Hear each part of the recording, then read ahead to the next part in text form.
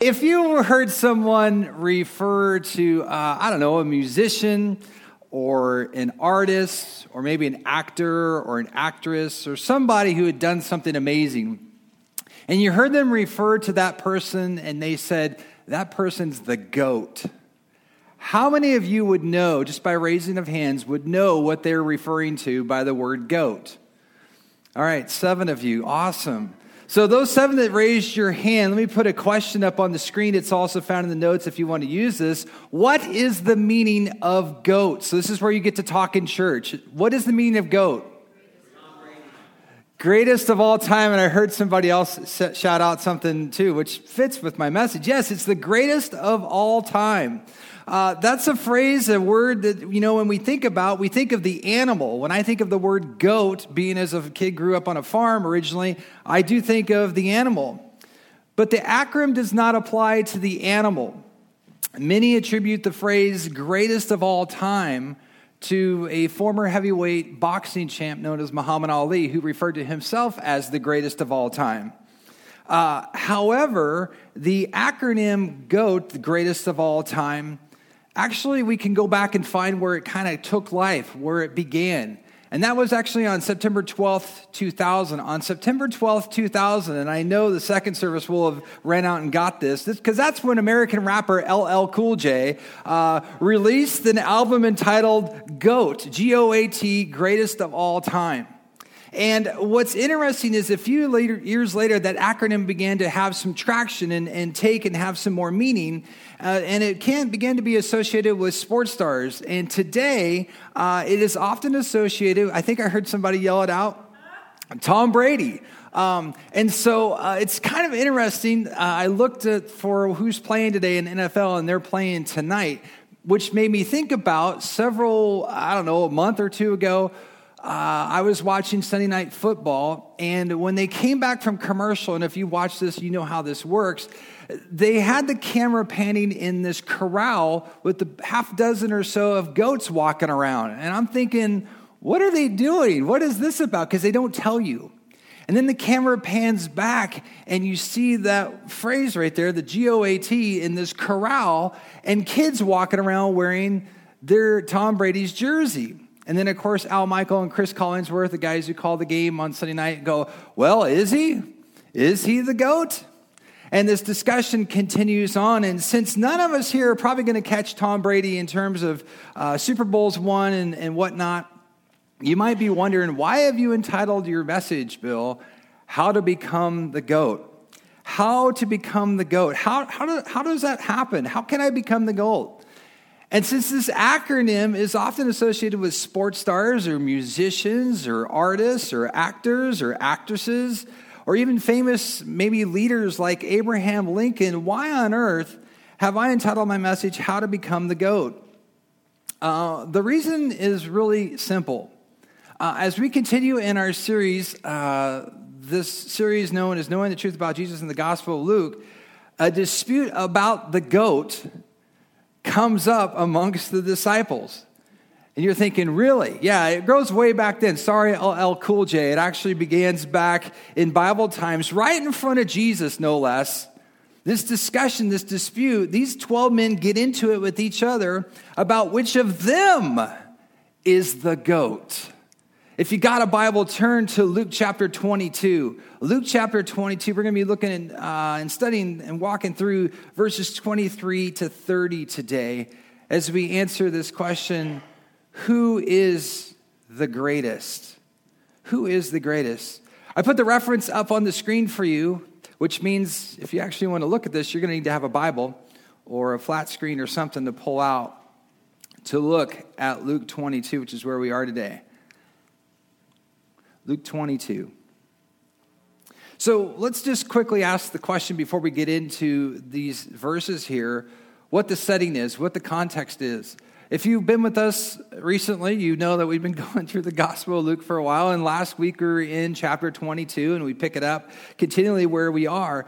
But I want you to look with your Bible open, look to above verse 14 in your Bible. And if you can see that and read that, and your vocal cords are working, shout out what you see above verse 14.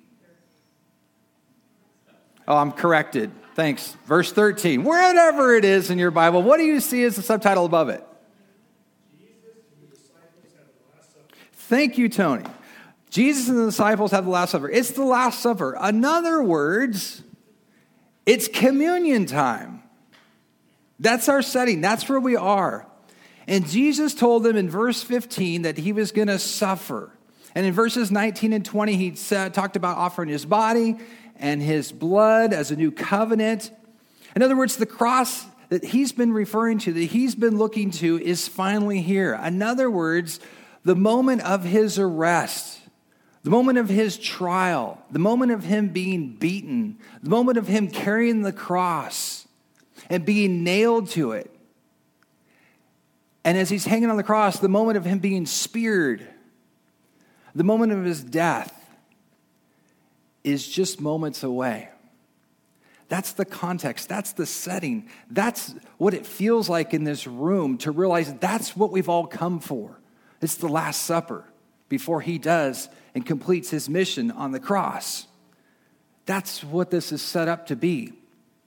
To kind of maybe help us with some perspective of kind of the solemnness or the honor that should be given in this moment. I was thinking about several years ago, right after 9/11. We have a lot of memories and thoughts to that, don't we? A couple weeks later or so, I was at the Los Angeles Memorial Coliseum for a college football game. And I remember right before the band played the Star Spangled Banner and we all sang, they asked for a moment of silence. And so here we are, 80-some thousand people, just like you are, completely quiet. So imagine in this moment of honor to those who had just lost their lives, two guys down in the corner start having an out loud discussion and debate about who's going to win the game and who the greatest players are and who should be, the one who should start and who's going to catch the most passes. And you're trying to have this solemn moment to honor those who have lost their lives. That's kind of the context in my mind of what we've got here with the disciples. This moment where they should be focused on Jesus and what's about to happen, they turn it on themselves. And the Bible says that they get into a dispute, they get into a debate. So why does Jesus' disciples get into a dispute about which of them is the goat? Why does this happen? Well, perhaps verses 21 and 22 tells us why.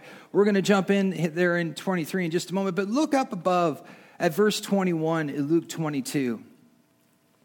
Jesus has obviously had the supper with them, and he's distributed the elements to them, and then he says this, "But the hand of him who is going to betray me is with mine on the table.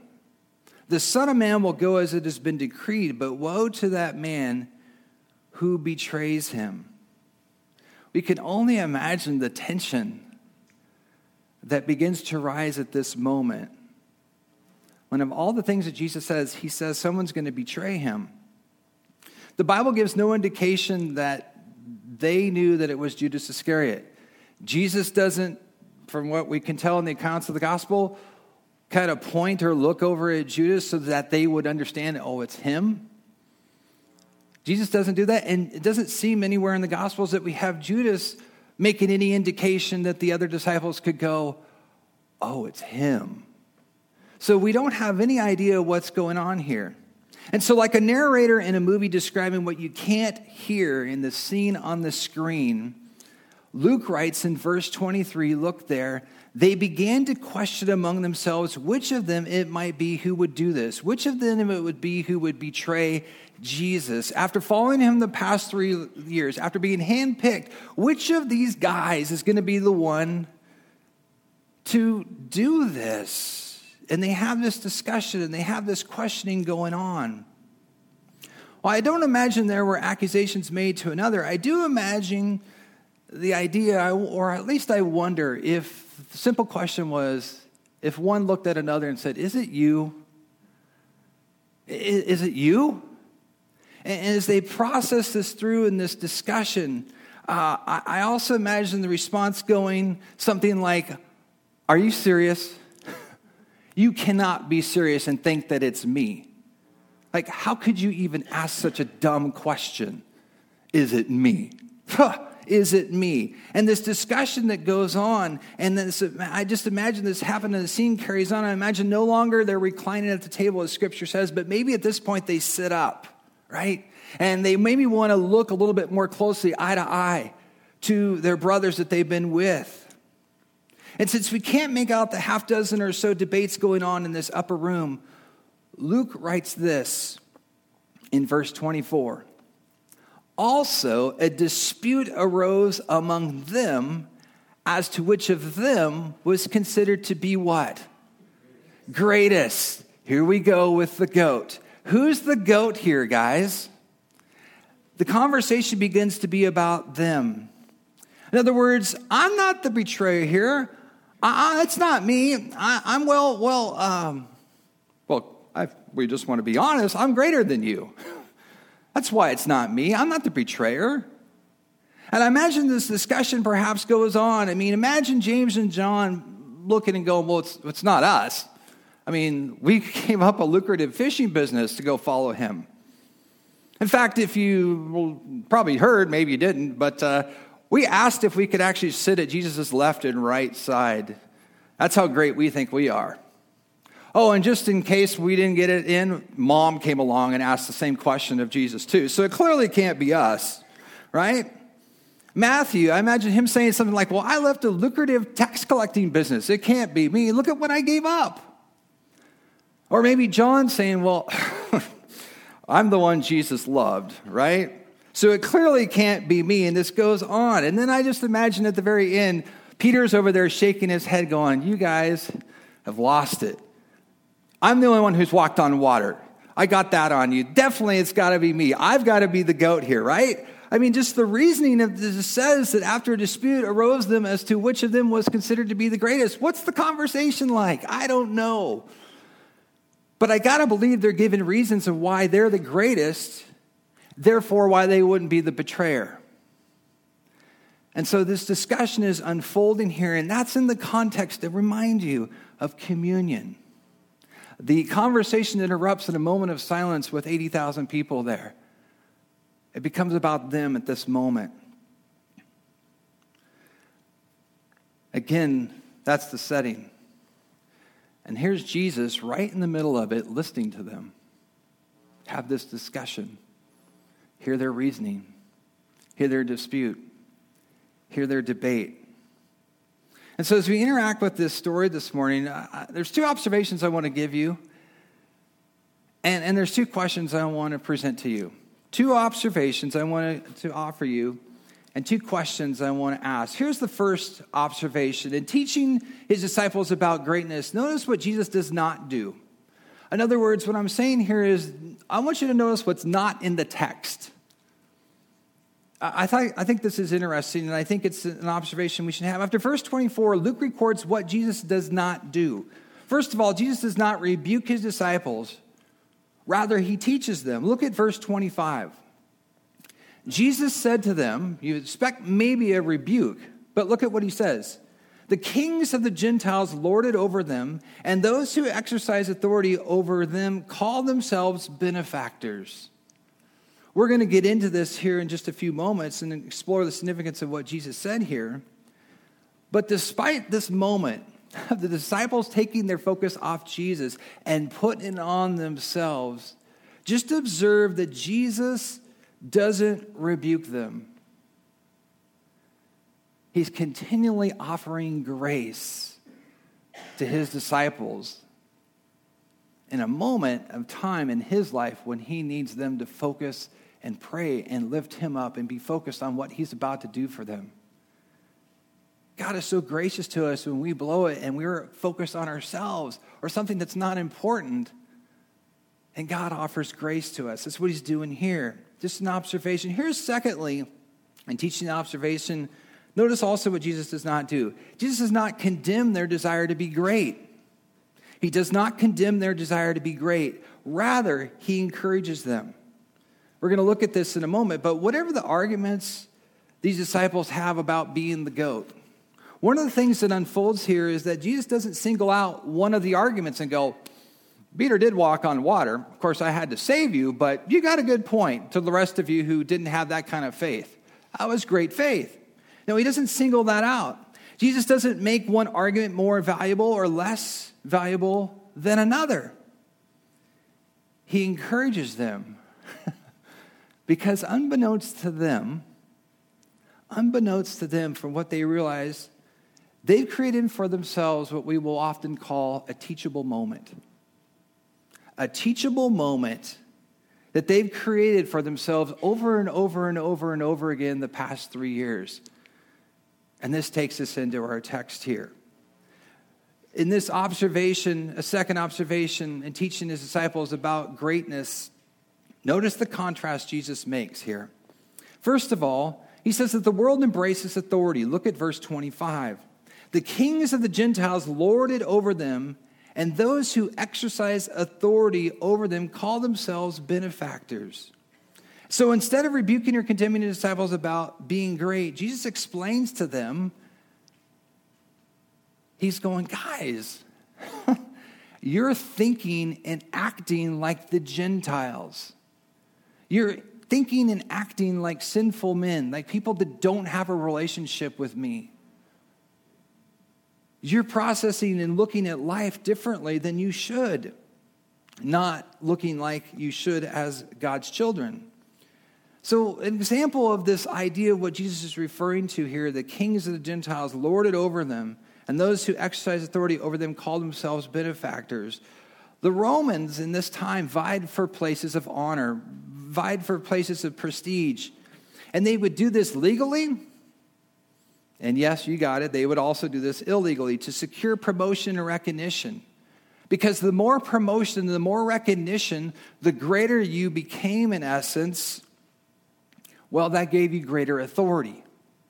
In fact, what unfolded for that is that Jesus says of this perceived level of greatness, these Romans are so caught up in themselves that they call themselves benefactors. What's a benefactor? A benefactor is simply one who bestows gifts on people, but he does it to gain their loyalty.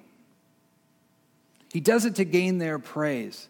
In other words, his motive is self-serving. I'll do this for you because I want that in return.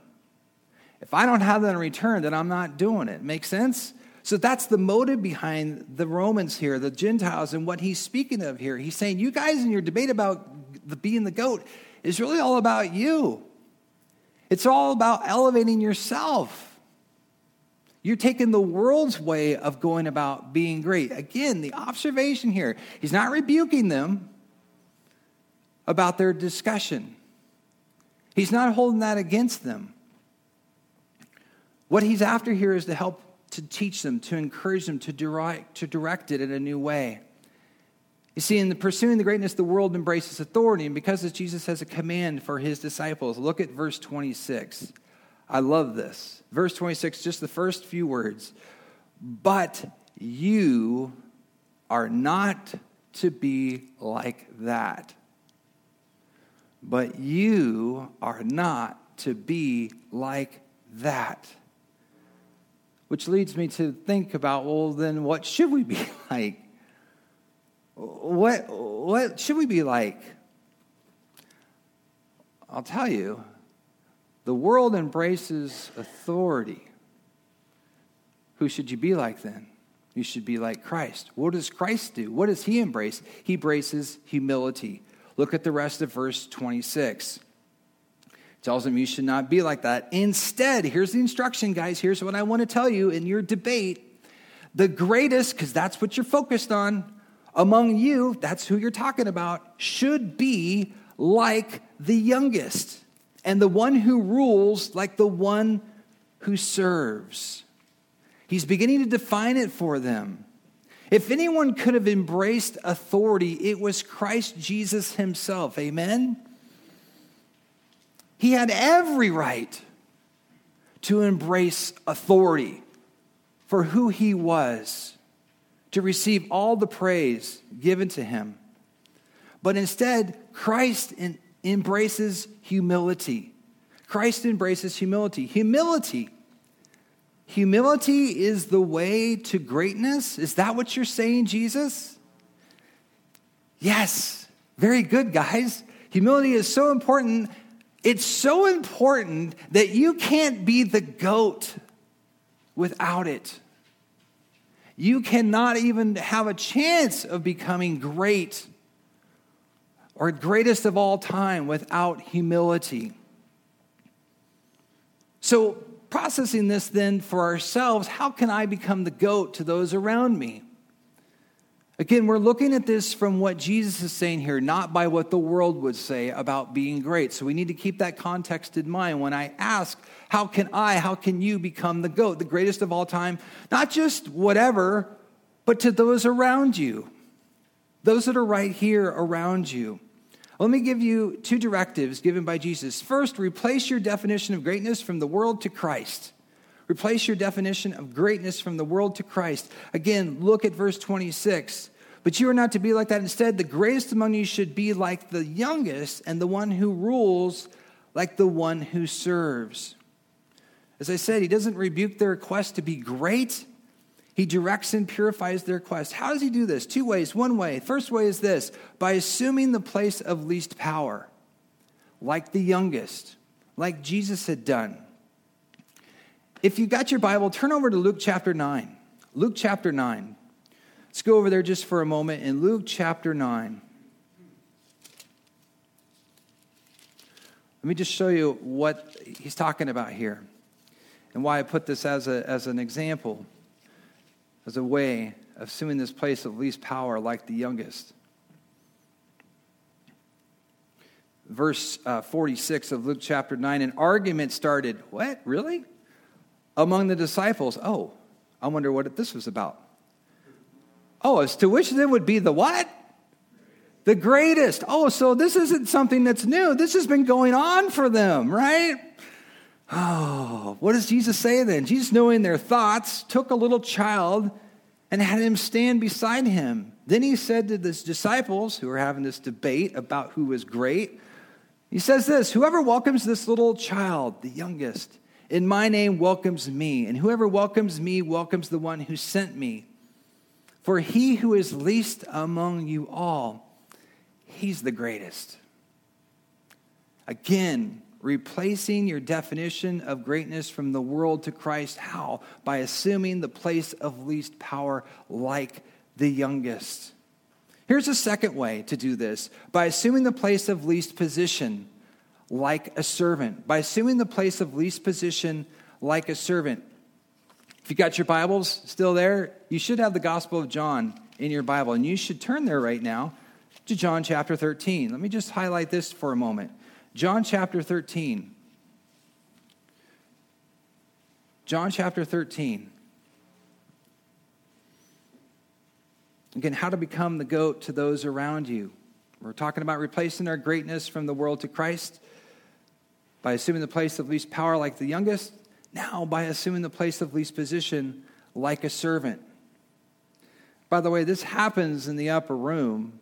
John records it this way, verse 12, when he, Jesus, had finished washing their feet, he put on his clothes and returned to his place. And he says, do you understand what I have done for you? He asked them. You call me teacher and Lord, and rightly so, for that is what I am. Now that I, your Lord and teacher, have washed your feet, you also should wash one another's feet. Look, I have set an example for you so that you should do as I have done for you. I tell you the truth, no servant is greater than his master, nor is a messenger greater than the one who sent him. Now that you have seen or know these things, you will be blessed if you do them. In other words, how do you become great, guys? By assuming the place of least position, like a servant. To replace your definition of greatness from the world to Christ, as I thought about this, it begins in the mind. Romans 12:1 talks about renewing our mind, instructs us to do that. And that's why I find I've got to be in God's Word every day. I appreciate Matt writing for us the personal time with God that's found in your bulletin. I love it getting in an email form because then I can just get it on my phone. I don't even have to get out of bed. I love it. I can just read it right there, tap on the verses I need to read, and I just go through it. That's the renewing of our mind to help us replace my definition of greatness from the worlds that I'm so surrounded by and influenced by to Christ and what's done through his word. Assuming the place of least power, the youngest, and assuming the place of least position like a servant, that's challenging. That's countercultural. It's counter to our flesh. It's counter to our old nature. For me, if you were to have a conversation with me, we were sitting, a cup of coffee or whatever it is, and you said, Bill, I have a question for you. Can I ask you a question? I said, sure. What's your question? And you said, what's your greatest temptation? Wow, we're going to get a little bit personal. Can I take another sip and set that down and sit back for a second? I'm now a little uncomfortable. He's like, well, I just want to know, what's your greatest temptation? What's the sin that comes along that's really tempting to you most among all sins? And as I sat there and I thought about how I would answer that question, I could give you various examples of sins that are tempting to me. There's one common theme that goes through all of them, and it comes down to this. I'm my greatest temptation. It's me, because I want to be God. I want to be able to be the one who tells you what's good and what's not, what's right and what's not, who takes control of everything and maybe at times other people. I want to be that. That's my greatest temptation, is to exalt myself, is to be about me. And guess why I like to use it, or how I like to use it? I don't really want that Jesus stuff. I kind of like the world's accolades that they give me, and the power and the prestige and that status. That's my greatest temptation. What's it for you?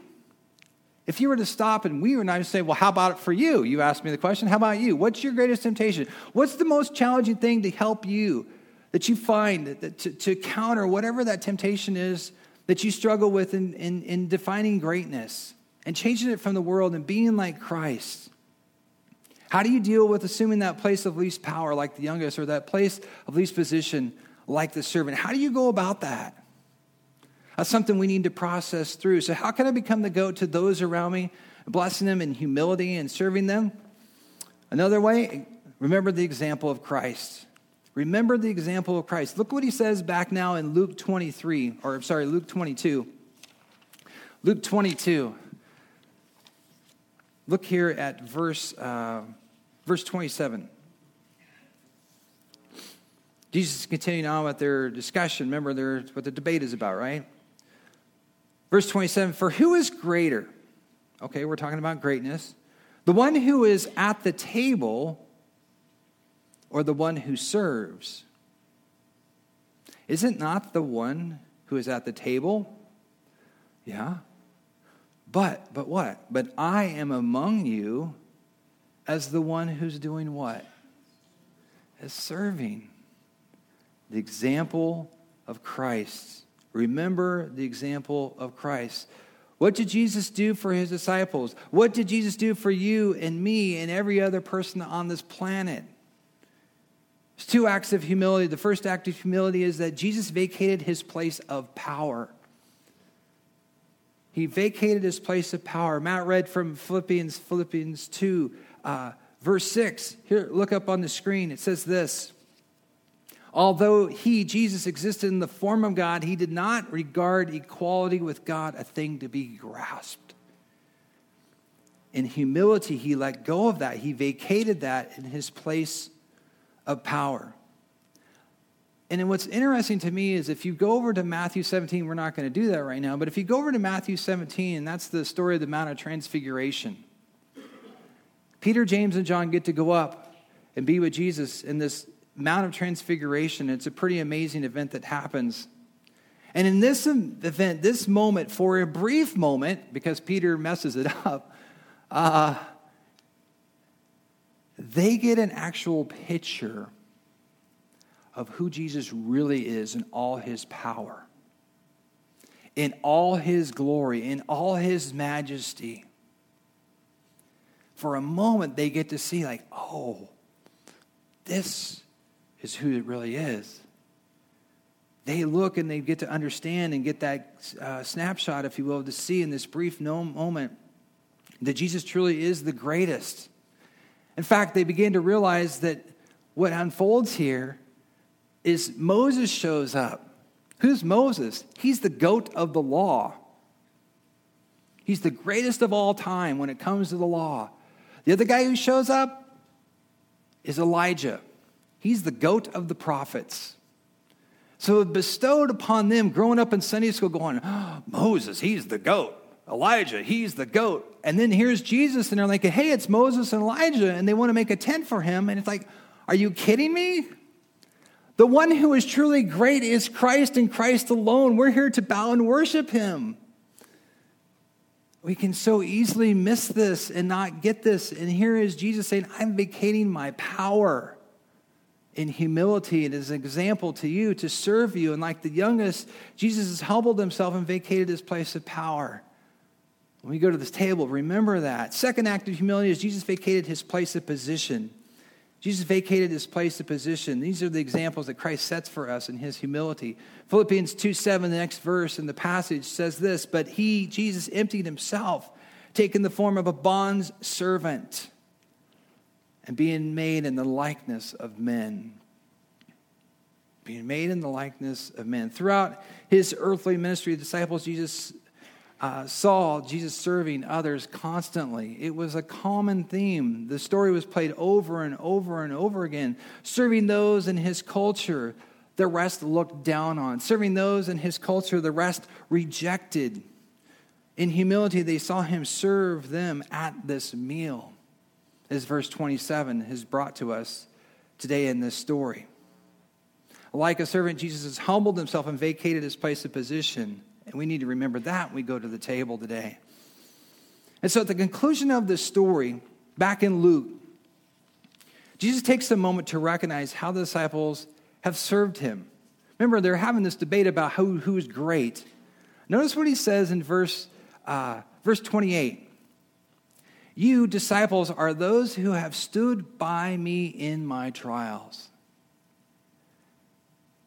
In all their focus and all their debate, that's just basically a Gentile way of looking at greatness, he says, hey, I just want to say to you guys, in effect, thanks for standing by me these past 3 years. In the midst of my trials, you've been there. You've been with me. And you might be kind of thinking, well, does this matter? What's the significance of this, Jesus? What are you saying here? How much did this mean to Jesus? He's saying this. How much does it mean to him? Look at verse 29 and 30. This is how much it means to him. It says, and I confer on you, all 12 of you guys. Well, there's going to be 11, and Matthias will replace Judas. But I confer on you a kingdom. Really? Just as my Father conferred one on me. So that you may eat and drink at my table in my kingdom and sit on thrones judging the 12 tribes of Israel. You want to talk about a great opportunity because of their faithfulness to be with him through his trials. Here's what Jesus is conveying to them. Despite their failures, despite their lack of faith, despite them blowing it over and over and over again, despite their misunderstanding of what it takes to be the goat, they had a reason to rejoice.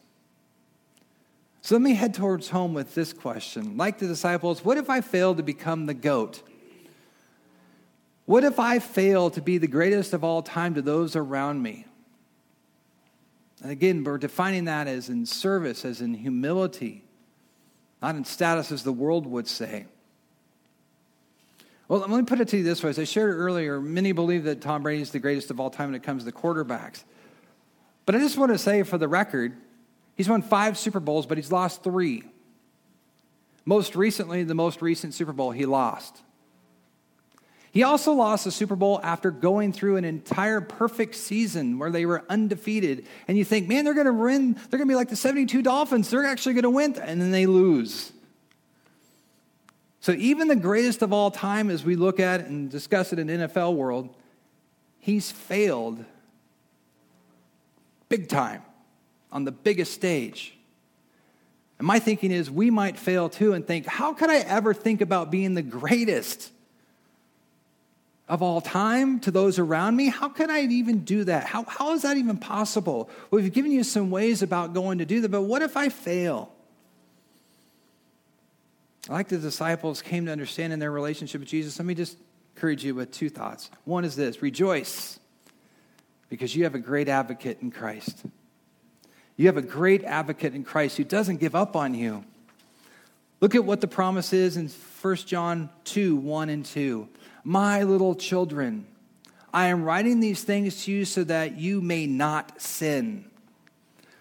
And if anyone sins, or in some translations, but if any of you does sin, we have an advocate with the Father, Jesus Christ the righteous. And he himself is the propitiation for our sins, not only for ours, but also for those of the whole world. Like the disciples were told about their future, I want to encourage you to rejoice about yours. Rejoice, you have a great future with Christ. Look at the promise God gives you in 2 Timothy 2, 11 and 12. It is a trustworthy statement, for if we die with him, we will also live with him, and if we endure, we will also reign with Christ forever and ever and ever and ever.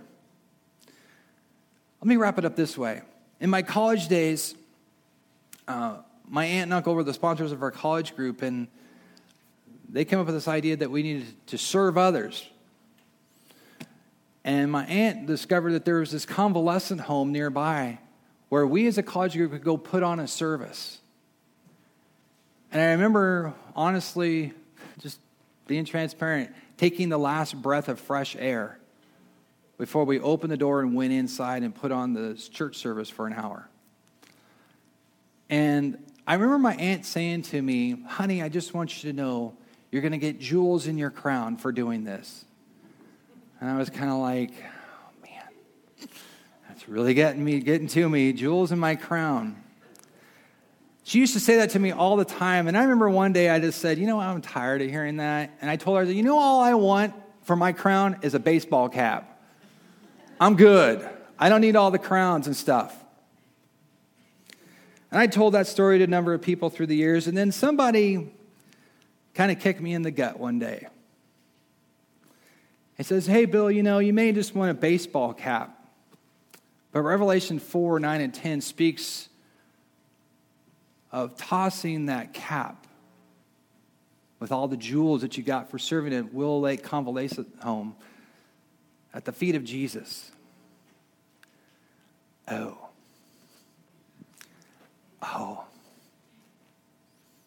Being a servant has something great that I can do to bless others. But you know what it's really great for? It's great to offer that to Jesus when one day you're standing before him. And whether or not you became the greatest of all time, whatever. You go, Jesus, I did this for you.